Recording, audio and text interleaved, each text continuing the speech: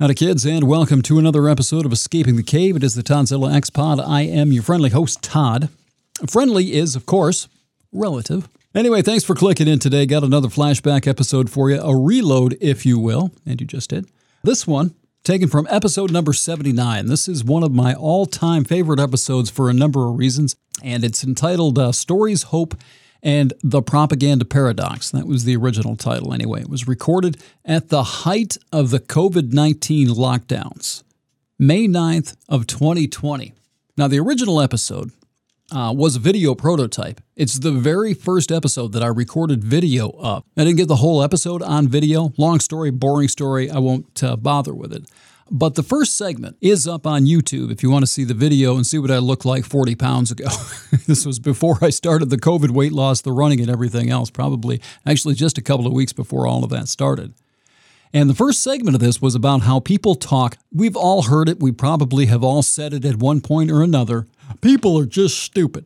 People always say something like that in some context or another. Yet, in this country, people believe in the religious concept of collective wisdom, as though people, when they gather into a group, become smarter, which isn't the case. That's what the first segment of this was about. And a little bit more that if you want to hear the whole audio episode, go back and listen to it. Once again, it's episode number 79. It's about an hour and 15 minutes long. A lot's been cut out of this episode. And the video is back there. Once again, on my YouTube channel, which is Toddzilla X. Now, what you're about to hear here is incredibly important for this podcast moving forward. I know it's a couple of years old. Everything in this episode, or most of it, especially the early parts, talking about the role that stories play, not only in people's lives, but in how they exploit evolutionary human nature to act as a propaganda Trojan horse. The delivery system is stories. I get into this a lot, but I got to tell you, the stuff that I get into here that you're about to hear in this episode, it doesn't even scratch the freaking surface. I didn't have a complete concept of what I was getting into here. This is a game changer. Now, I've got some more recent stuff that I think I'm going to put up on the YouTube channel.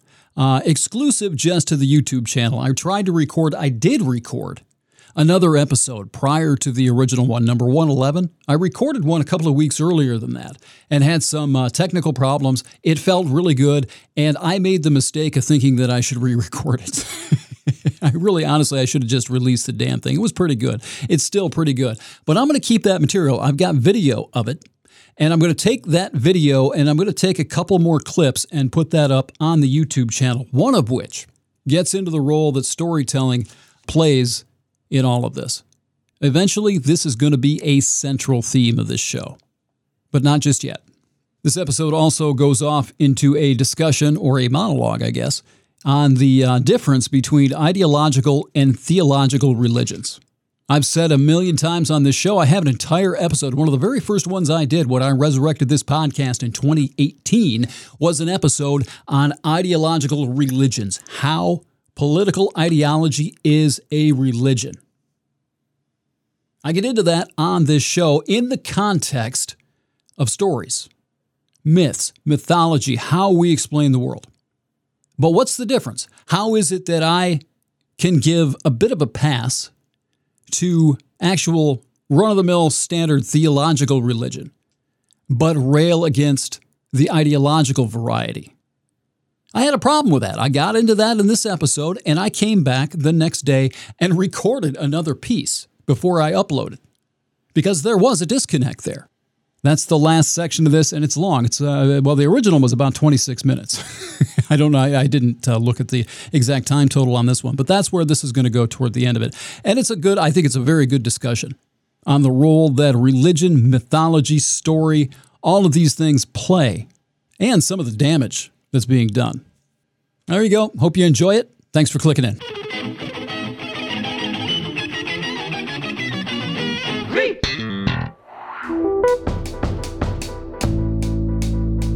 Most of what we think we know is simple belief.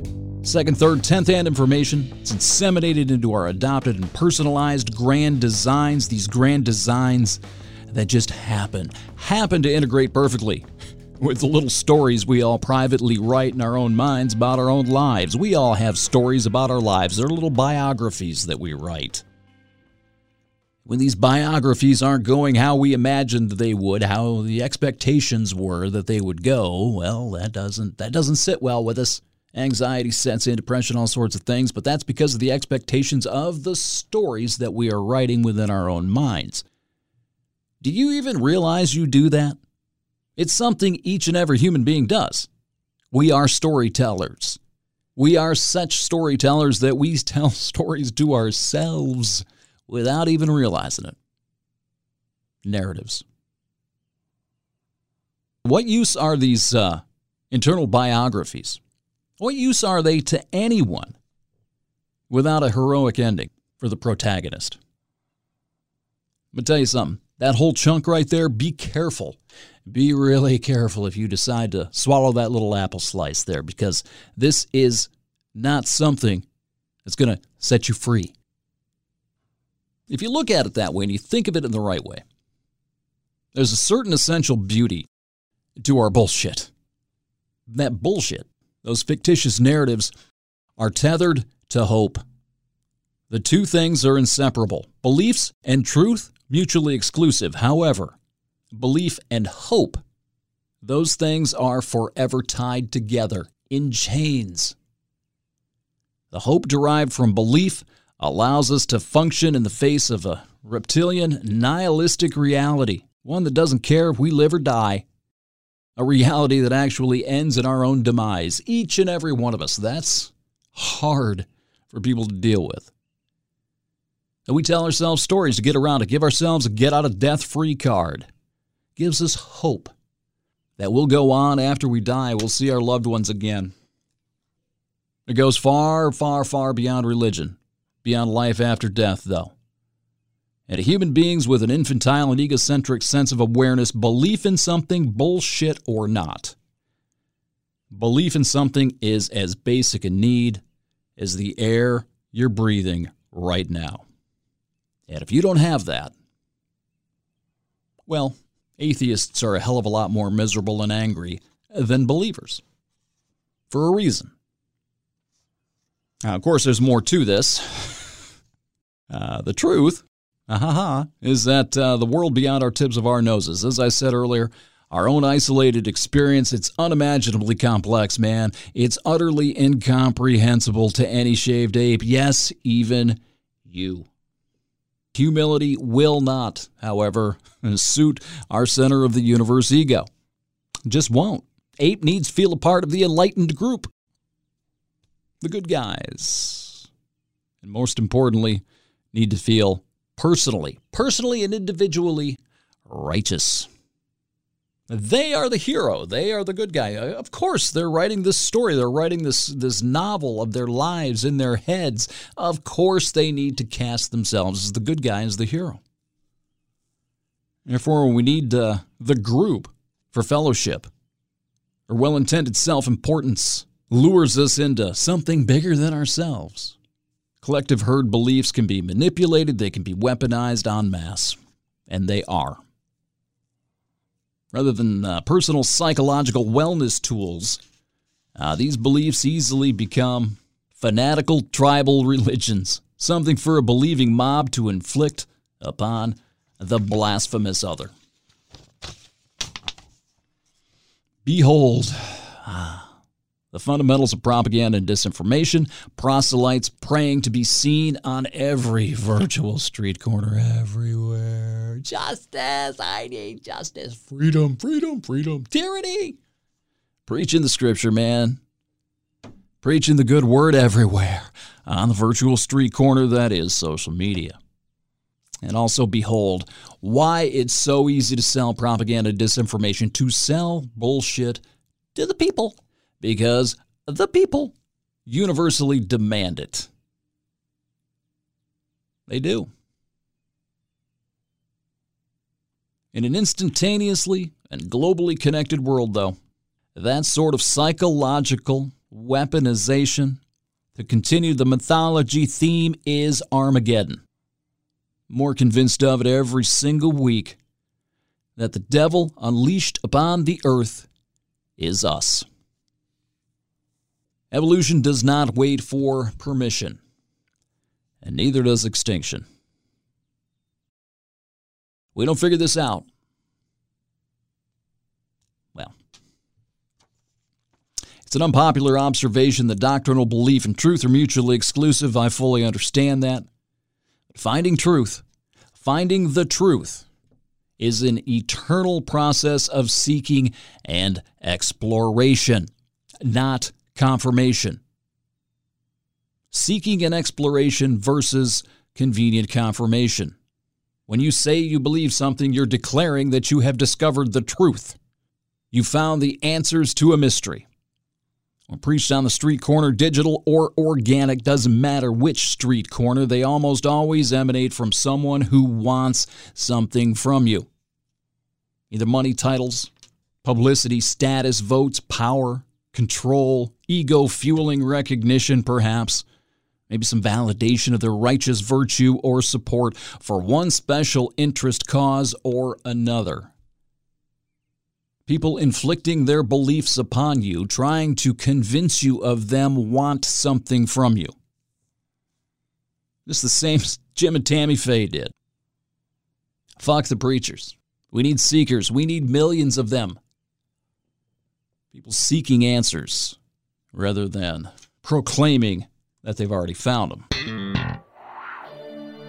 I have had nothing to do but think these past few weeks about our bloody history, about the mistakes we've made. What unites people? Armies? Gold? Flags? Stories. There's nothing in the world more powerful than a good story. Nothing can stop it. No enemy can defeat it. I've been waiting to use that clip since I saw this in the season finale of Game of Thrones last year. Stories. We are a storytelling species. Many people believe that the rise of civilization itself was due to the unique human ability to engage in creative, abstract thought. The creation of language, an abstract endeavor. We're the only ones that can really talk. Maybe you think dolphins and whales, fine, whatever, great.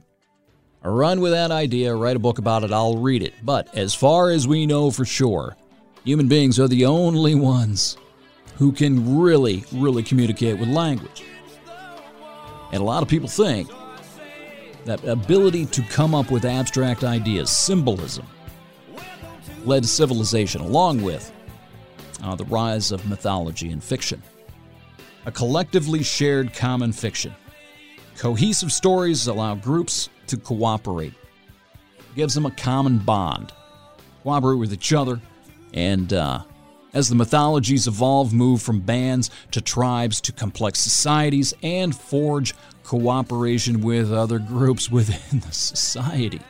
You have a common foundation, a common belief, a common narrative, a common story. That allows each and every one of these groups, these different tribes within the collective society, it allows each and every one of them to thrive within it.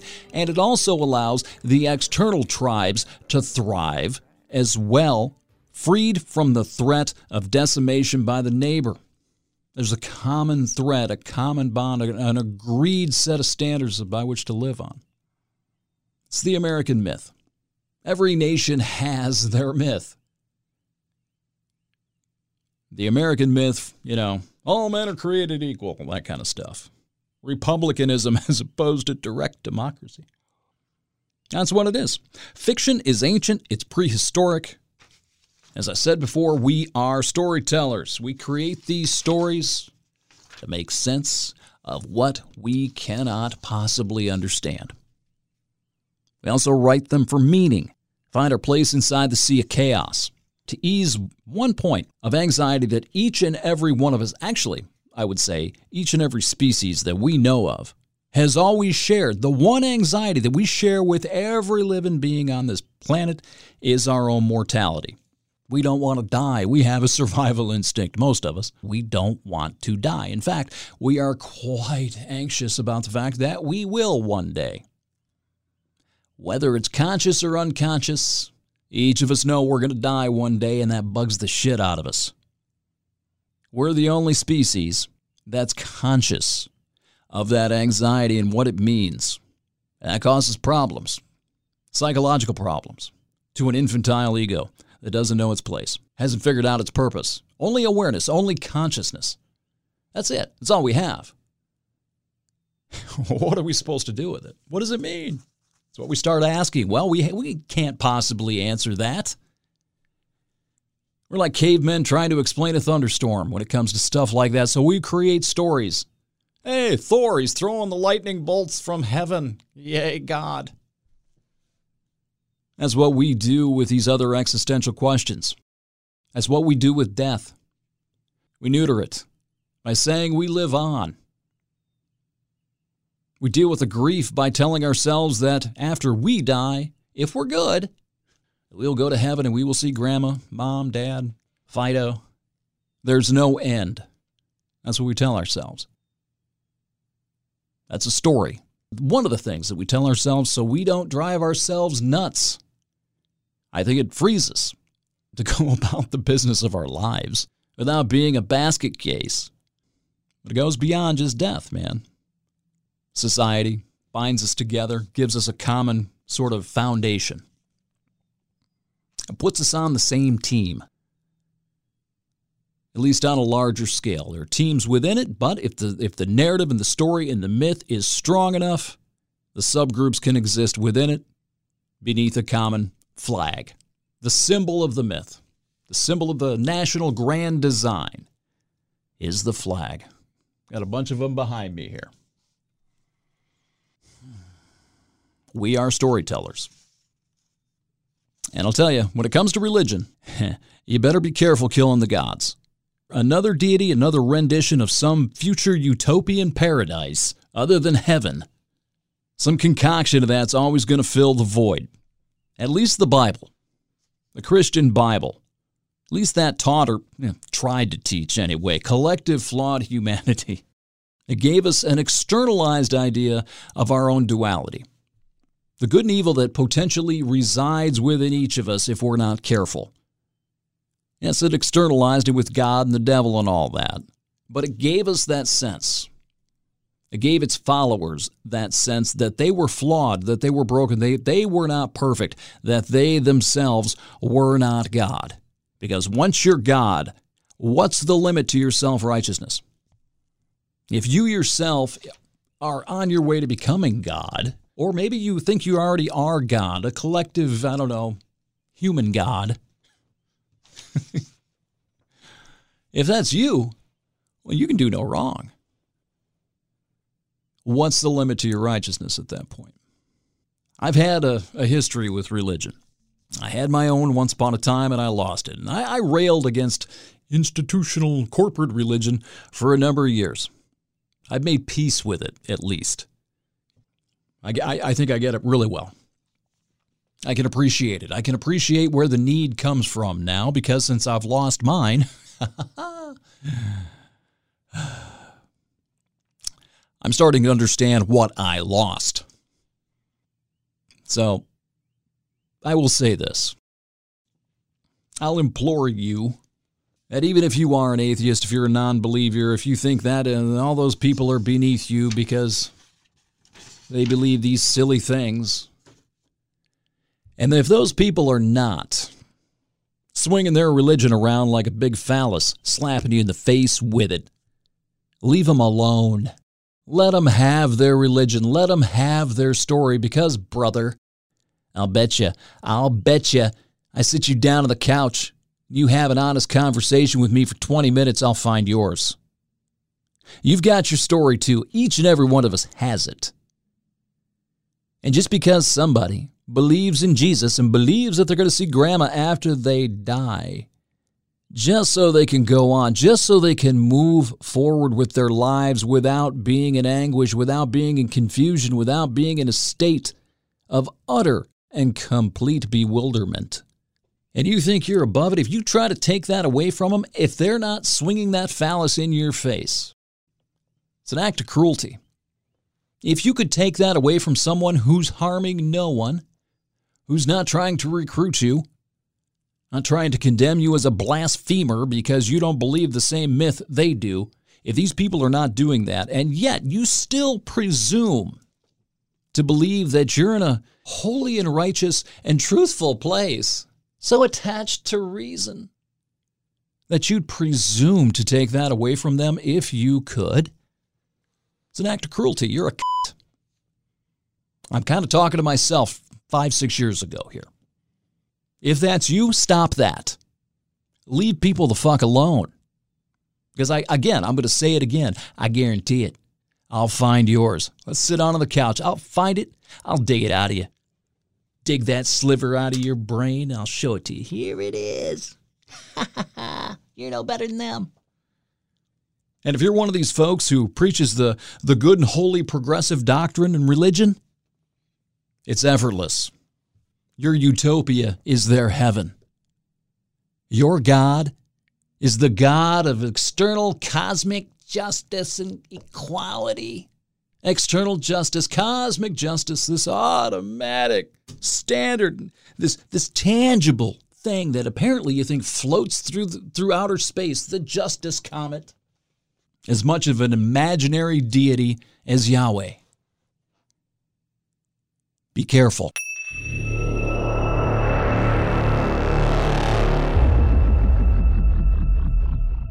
There's a disconnect because politics, the ideological kind of religions, offer the same things. They give you answers. They explain the world beyond your personal firsthand experience, things you cannot possibly understand because you cannot see them for yourselves. So you can get inside of this ideological bubble for explanations, for senses of purpose. Do you think utopia is not like an ultimate destination? You want to get to heaven? You want to get to Oz? It fits the same purpose. It really does. And there is a disconnect there. I noticed this. I thought about it last night when I finished recording this because both of these things are true, both with the religious and the political aspects of religion. The religious mind, as Jacques Ellul put it.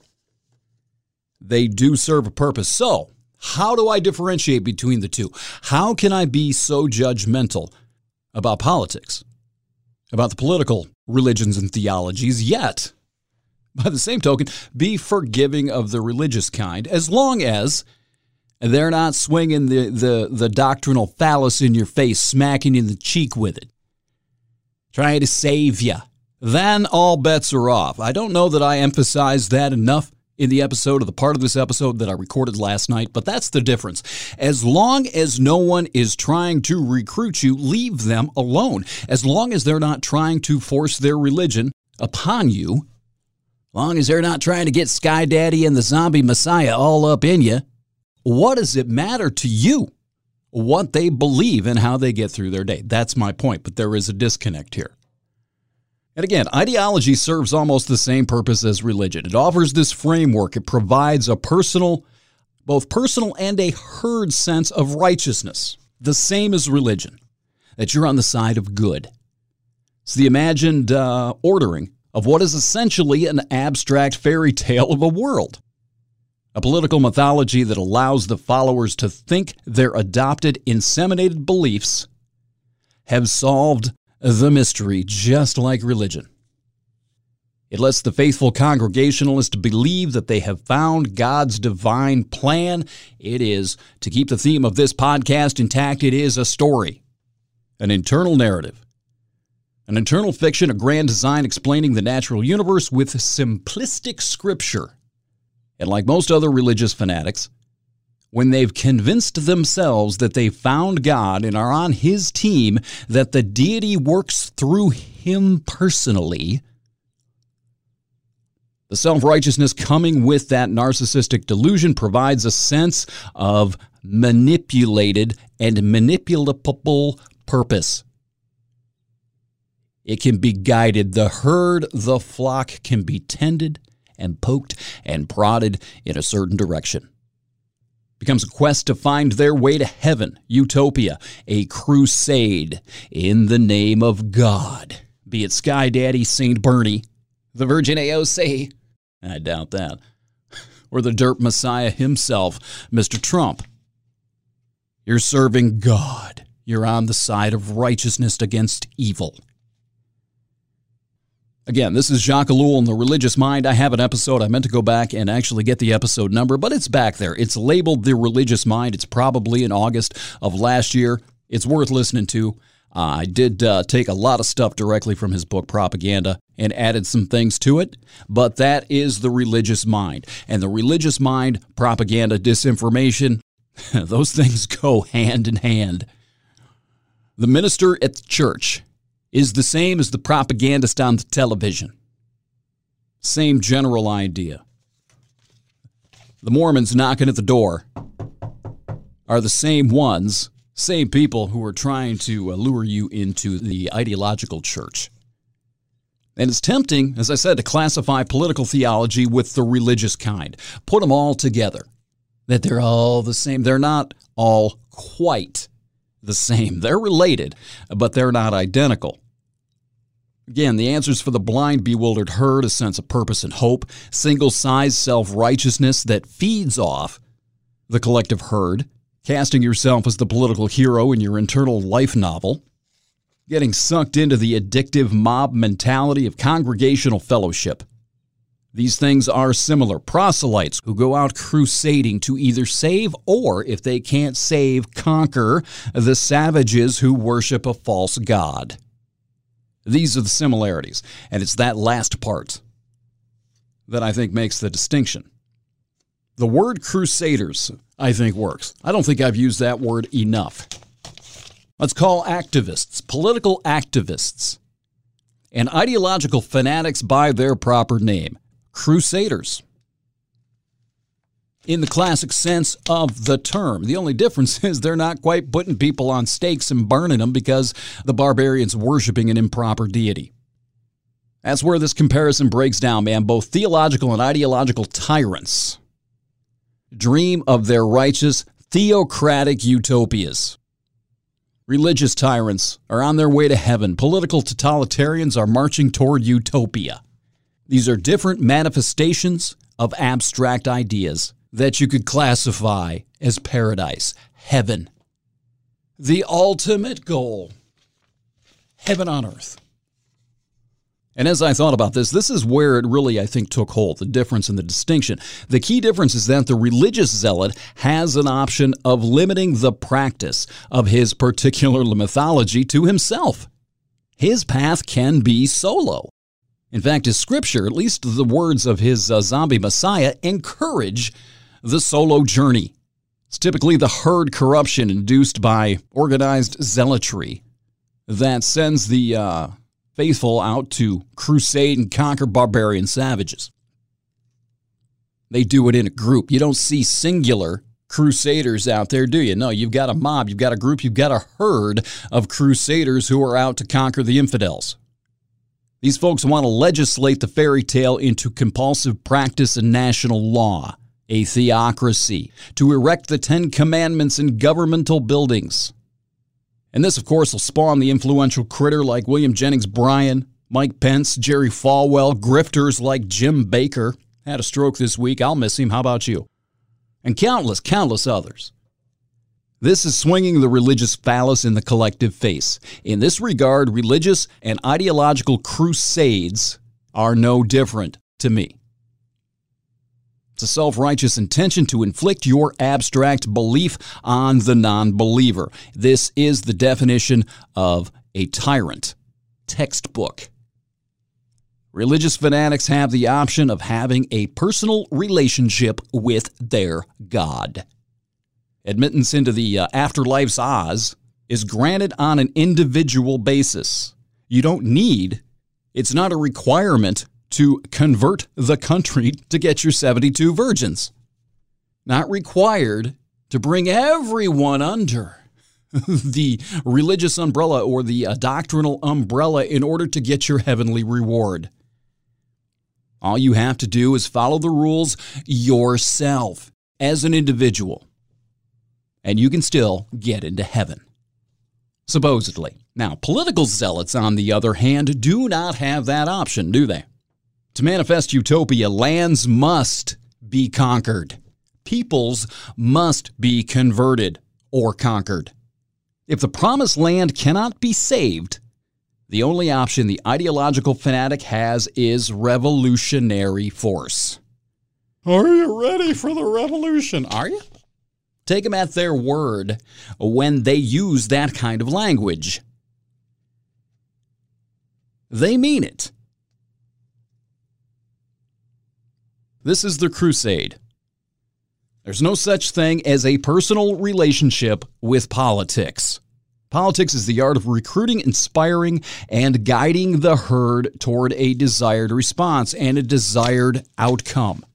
What good are single men enjoying their personal relationship with the word of Marx or Bernie or the Gospels of St. Jefferson if they don't join the herd? If they don't vote, or failing that, if they don't take to the streets and join the revolution, what use are they? They may as well kill themselves. They're useless to the political Borg. In fact, you know what? They're less than useless. Their nonconformity is an impediment to any future utopian tyranny of enforced unanimity. They will have to be dealt with eventually, so they're below the status of useless. They're problematic. This is exactly why I can make peace with the theologically faithful and refuse at the same time to abide the ideological zealot. A person can, in practice, refrain from waving the big cock of belief in your face and still get to his heavenly oasis in the sky. The political zealot can't.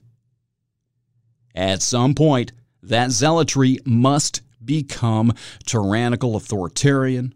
Unanimous conformity is impossible. He'll want to enforce it. Eventually, he'll want his own commandments hanging from the State House walls. There's a quote I like to use. The only enemy is authoritarianism, extremism, radicalism of any kind, any group. I don't care if they're conservative, liberal, religious. I don't care what it is. In a country of 320 million people, if you're presuming to demand conformity to your belief system, you are the problem.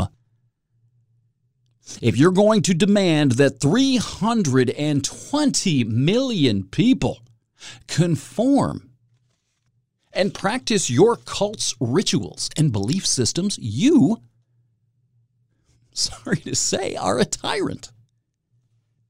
There's no other way to put it. This is the bane of my existence.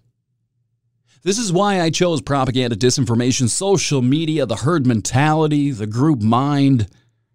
Because this, in this day and age with global connectivity, having a broadcast unit in your pocket to be pinged or to ping others at will, whenever you choose, is dividing us into these cults, these political and ideological cults. And this is turning this country steadily into a version of the Middle East, where you've got extremists, religious extremists. I don't care if they're political, they're religious. Okay? Religious extremists on both ends of the spectrum getting ready to engage in a holy war for the promised land. That's pretty much the point of this podcast. I'm trying to get through your heads how propaganda, disinformation uses these ideas, this need for belief and purpose, to feel righteous, to be the star of your own narrative, your own internal story, the novel you constantly write and update and read every single day in your mind, how all of that combines as a Trojan horse to expose the hole in your psychological firewall. And mine. Look, I appreciate the comfort, the illusion of personal righteousness, the burning sense of existential purpose, the warm evolutionary glow of the herd, and the fellowship. I experienced it all. I have. And I've lost it all. I have. I know what these things mean and the emptiness their absence leaves. I do. But I also know where that intoxicated sense of arrogant moral certitude leads. It is, again, let me repeat it, the gateway to propaganda and disinformation. This is Heights Elephant's heroin. And you will get hooked on it before you know it. You'll be in a constant and perpetual state of morally certain intoxication. Where does that go? When you've got groups and hordes gathering into these mutually exclusive and combative cults, equally balanced, somebody has got to win. Somebody's got to fight. And when you get to that point, when you fight, there's eventually going to be a winner. And the other half of the country, the ones who lost, are going to have to be suppressed. Well, what do we call that? When one group in the country has to suppress and oppress the beliefs of the other half of the country. What do we call it? Do I need to say it again? It starts with a T. But to designate yourself and your group as the chosen ones, crusading for God against the forces of evil, that's what this becomes. Is there anything off the table? Anything at all, out of bounds, when you're fighting with God's army against Satan's? Goes against reason to believe that you're going to play by rules when you're fighting against your perceived Hitler, your religion's mortal enemy, your ideology's Hitler. And what if there's no good choice here? I was thinking about this earlier when I was writing this stuff up, trying to sort it out. Thinking back to Spain. Probably the 30s, I guess, right? There was a civil war in Spain between the fascists. The fascists were trying to take over Spain against the communists. Communists and the fascists were fighting each other in Spain. George Orwell, love the man, appreciate the man, respect the man, because he was a raging socialist. Early 30s, mid 30s, he was, oh boy, was he left. And he went to fight fascism in Spain. And he joined a regiment, I guess, of some sort of, socialist, communist, whatever. They were going to get rid of, Franco? Is that who it was? I think so. And then he started to see how bad the side he was fighting on really was. He was shot in the throat, I think. I think he was deemed a traitor by somebody in the Communist Party. And I think he was actually shot by the side I think he was fighting for. I don't know. I need to go read Homage to Catalonia again. I can't remember the details of it. But either way, he went to fight the fascists in Spain, and what wound up coming out of Spain, realizing that neither one of these extremist alternatives were going to work. You suck, and you suck too. He came out and wrote Animal Farm after that. He wrote 1984 after all of this. If you notice, Animal Farm was, well, you don't need to notice it. It's a historical fact. It was banned in the Soviet Union. It was banned in all the Eastern Bloc countries for a long time. It wound up circulating on the underground. In fact, I think he wrote an introduction to the edition of the book that wound up being passed around subversively through those Eastern Bloc countries. Yeah, he's talking directly. Those characters, there's a Stalin in there, there's a Trotsky. And this comes from a guy who was a passionate socialist in the 1930s. 1984 is not ideologically specific. I know you want to think it is. If you're a socialist, if you're a leftist, you're a far lefty, you're going to see Donald Trump when you read 1984, and you're going to see everything about conservatives when you read 1984. But the problem is that the conservatives are seeing you guys when they read it. And here's the thing. Orwell wrote it because you're both right. He wrote it in that context. He wrote it in the context of a ideologically neutral, authoritarian tyrant. Anybody who's trying to compel society into unanimity. Much of this, a lot of this, a ton of this came out of his work, his experience, I should say, in Spain, and then working in the propaganda, working for the BBC. He was a propagandist. During World War II, working against the Axis, working for the BBC. Lippmann had the same. People who work as propagandists, when they get an inside look at this, come out with some incredible insights. They understand how it works because they've produced it and manufactured it and used it. That's how he got Newspeak and all this other stuff for 1984. Orwell knew what he was talking about. He saw both sides of it. He saw the blackness of both sides. And to bring it back home, that's where we're headed. This bilateral, reactionary extremism of both sides is going to leave us eventually with no good choice. The only alternative, the only option, the only future we are going to have is to fight. And when we start to fight, somebody's got to win. What happens to the losers? What is your plan to subdue the opposition on the day of your glorious victory? I've asked that question so many times, I can't fucking count them anymore, and I have never in my life gotten an answer. What you gonna do, Bernie Bros? What you gonna do, Antifa, on the day you win? What you gonna do about the Proud Boys? What you gonna do about those conservative Trump voters who hate you? Even if you've won the war, how are you gonna subdue them? And I'll ask the same question. When the battle starts, Trump bots, what are you gonna do about AOC's crowd? What are you gonna do about the Bernie Bros and Antifa? How are you gonna deal with them? Do you have a plan? Of course you don't have a plan. 90% of you have never thought about it. 90, that's low. 2% of you probably have. And it's like one of those lightning quick flashes of thought. I don't want to think about it. I'll worry about that later. Probably in and out of your head in a split second, right?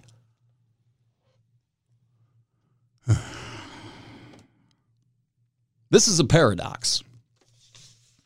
I'm going to wrap this segment up with this because it is a bit of a paradox. Take it back to the believe-hope thing. People need it. People need to believe in something. There has to be something you're going towards. This is all about the narrative, the stories that I've talked about, also mythology, religion, tribalism. Dostoevsky, the struggle thing that I've talked about, how people need to be working toward something, a sense of purpose, a sense of hope for achieving something, reaching something in the future. There is a struggle that human beings require. And these wildly confused human psyches are unable to translate their own internal psychological language as well. Because half the time, most of the time, almost all of the time, we don't think about the thoughts we're having. And once we do start to think about them, they are confused. It's hard to track them. A lot of the stuff is just reflexive. And when it's reflexive, it can be manipulated. Something else for you to think about, as if I haven't given you enough today. The point isn't reaching heaven or achieving utopia. All right? It's the feeling that one day we will. It's the journey, the hopeful, purpose-filled journey that one day we will arrive. It's not the destination. It's the journey. It's the journey, not the destination. Life's a journey, not a destination. I think that's Aerosmith. That's the thing that powers us. That's the thing that fuels us. And religion and political ideologies, they are both things that exploit that. And the engine for the exploitation is propaganda. This isn't hard to understand, man. The human core is fueled by hope, and hope breeds enthusiasm. Enthusiasm triggers purpose. Purpose leads to action. Purposeful action spawns a sense of utility. It's one of the pillars of happiness, is feeling a sense of utility, of usefulness, and existential fulfillment, righteousness, being a good person. Without that fundamental sense of hope, real or imagined, again, it doesn't matter. Nothing else follows. We suffocate and die even if we continue living. This is a paradox. I don't know what to do with this. Jacques Ellul put forth in his book Propaganda that this was inevitable. The propaganda was inevitable. Thomas Hobbes in Leviathan said that free societies are destined to civil war, simply because of human nature. Narcissistic wants, desires, even needs, these conflicting stories, these conflicting tribal narratives. When people cordon themselves off and fence themselves off into a group, what do you do about the group over here that wants the same thing you do? I am not a Thomas Hobbes expert. I haven't read a lot of dissertations on Leviathan.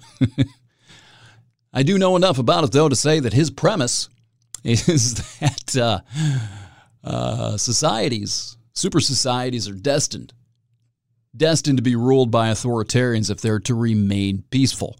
Because if the people are too free, if the democracy is too direct, it'll descend into chaos, civil war, violence, bloodshed. And, then you got a choice if you're the government, right? Is there a difference between the authoritarianism before the chaos or the authoritarianism that's going to come after the crackdown to restore peace and order? These are heady, deep, uncomfortable questions. Nobody's asking you these things. Nobody's telling you these things. Nobody is pointing them out. I don't know why. I have ideas. And I think one of those reasons is because, you know what? They don't sell. People don't want to hear this. They want a message of sausage party hope. They want to hear how it's going to be okay. They're children, demanding to be comforted, demanding to be protected from the boogeyman lurking under the bed. But that doesn't change anything. An eagerness to avoid the truth doesn't change the truth. Shoving your head in the sand during a hurricane doesn't stop the flood. Just like everybody says, hey, I'm in the no bullshit zone and I'm no spinning, and everybody thinks of that, and none of them are doing anything or saying what their claque is going to applaud. Right. That's not gutsy. Gutsy is to tell your adoring fans what they don't want to hear because it's the truth. Right. Well, that's what makes you so singular and remarkable. Finally, we got to something. It's a little different with political comedians because they stay within whatever the liberal doctrine is. They're not going to upset their audience about that.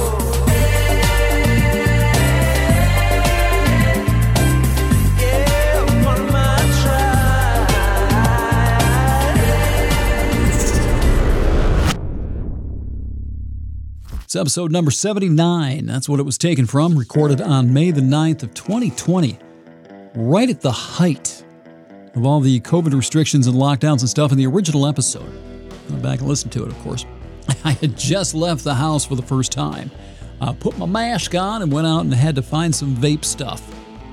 And it was talking about how weird that was. I did not like that mask, boy. I wore it. I did. I did my due diligence, or whatever you want to call it. I wore that thing wherever I had to, but I hated it. Glasses fogging up. Didn't know how to get rid of that. Ugh. Hope you like these sort of retrospectives. I don't know what to call them. I call the last one a reload.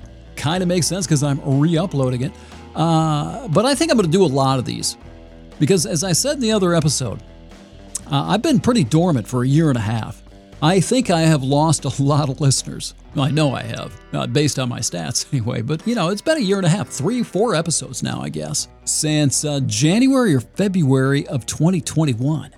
No, early the first week of March. 4 or 5 episodes, I guess, since then. So, yeah, I've lost a lot of people. So the people who are here, I might have some people coming back when they figure out I've started recording again. That's great. I'll be thrilled about it. But I think a lot of the people that I'm going to find now as the podcast continues forth are going to be new listeners. 111 episodes back there. A lot of them are well over an hour.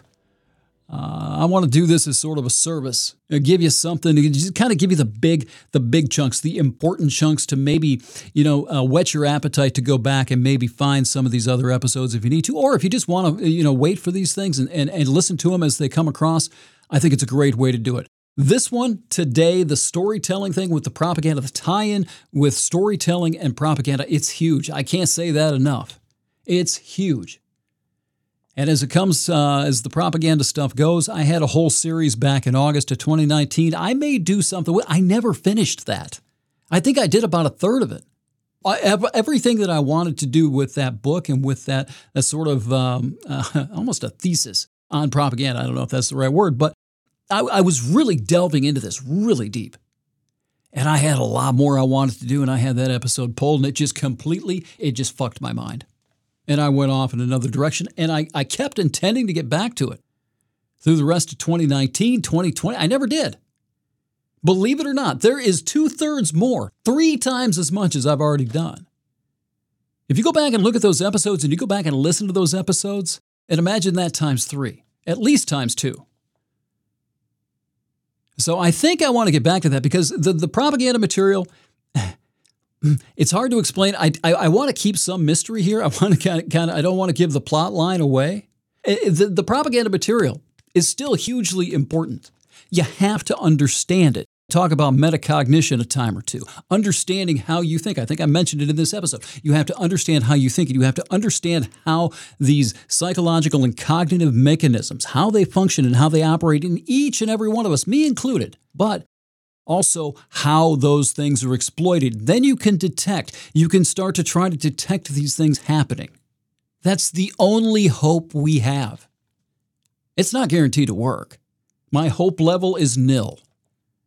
Reminds me of what I said about Joe Biden. Back when I was actually supporting him.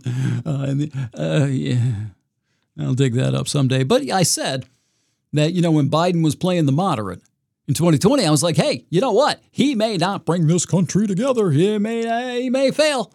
But he's the only one who can.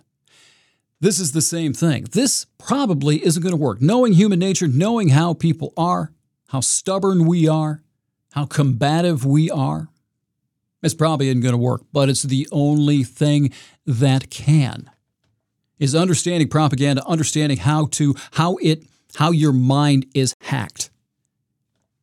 Propaganda, advertising, all of it are stories. Propaganda is a political narrative. What's a narrative? It's a story. Full stop. That's what we do. We tell stories. Most of us, I promise you, most of us have no idea, absolutely zero idea, how big of a role stories play in our lives. And I forgot where my button is. There it is. There you go. So I'm going to be bringing a lot of this stuff back. I still have a lot of new material too. Don't worry. Don't you worry about that. But if I hit my method, I hit my flow, I'm gonna flood you with stuff. Now, there you go. Toddzilla X. That's me pretty much everywhere. Facebook. At ETC Pod on Twitter. You can also use the Toddzilla X handle to find my videos on YouTube. Going to have a lot more of those coming. Maybe really, really soon. I've got some YouTube exclusive stuff from this episode that I recorded back at the end of July and never uploaded. I'm going to put some of that up on YouTube real quick. Let's see. YouTube, Substack, Toddzilla X over there. Subscribe to the newsletter. That way you don't miss anything. I don't flood you. I don't spam you too much. Probably too little, if anything. Go sign up for that. And I can't think of anything else. My voice doesn't feel that hot tonight, so I'm just going to shut up and say thank you ever so kindly for clicking in. Till next time, so long.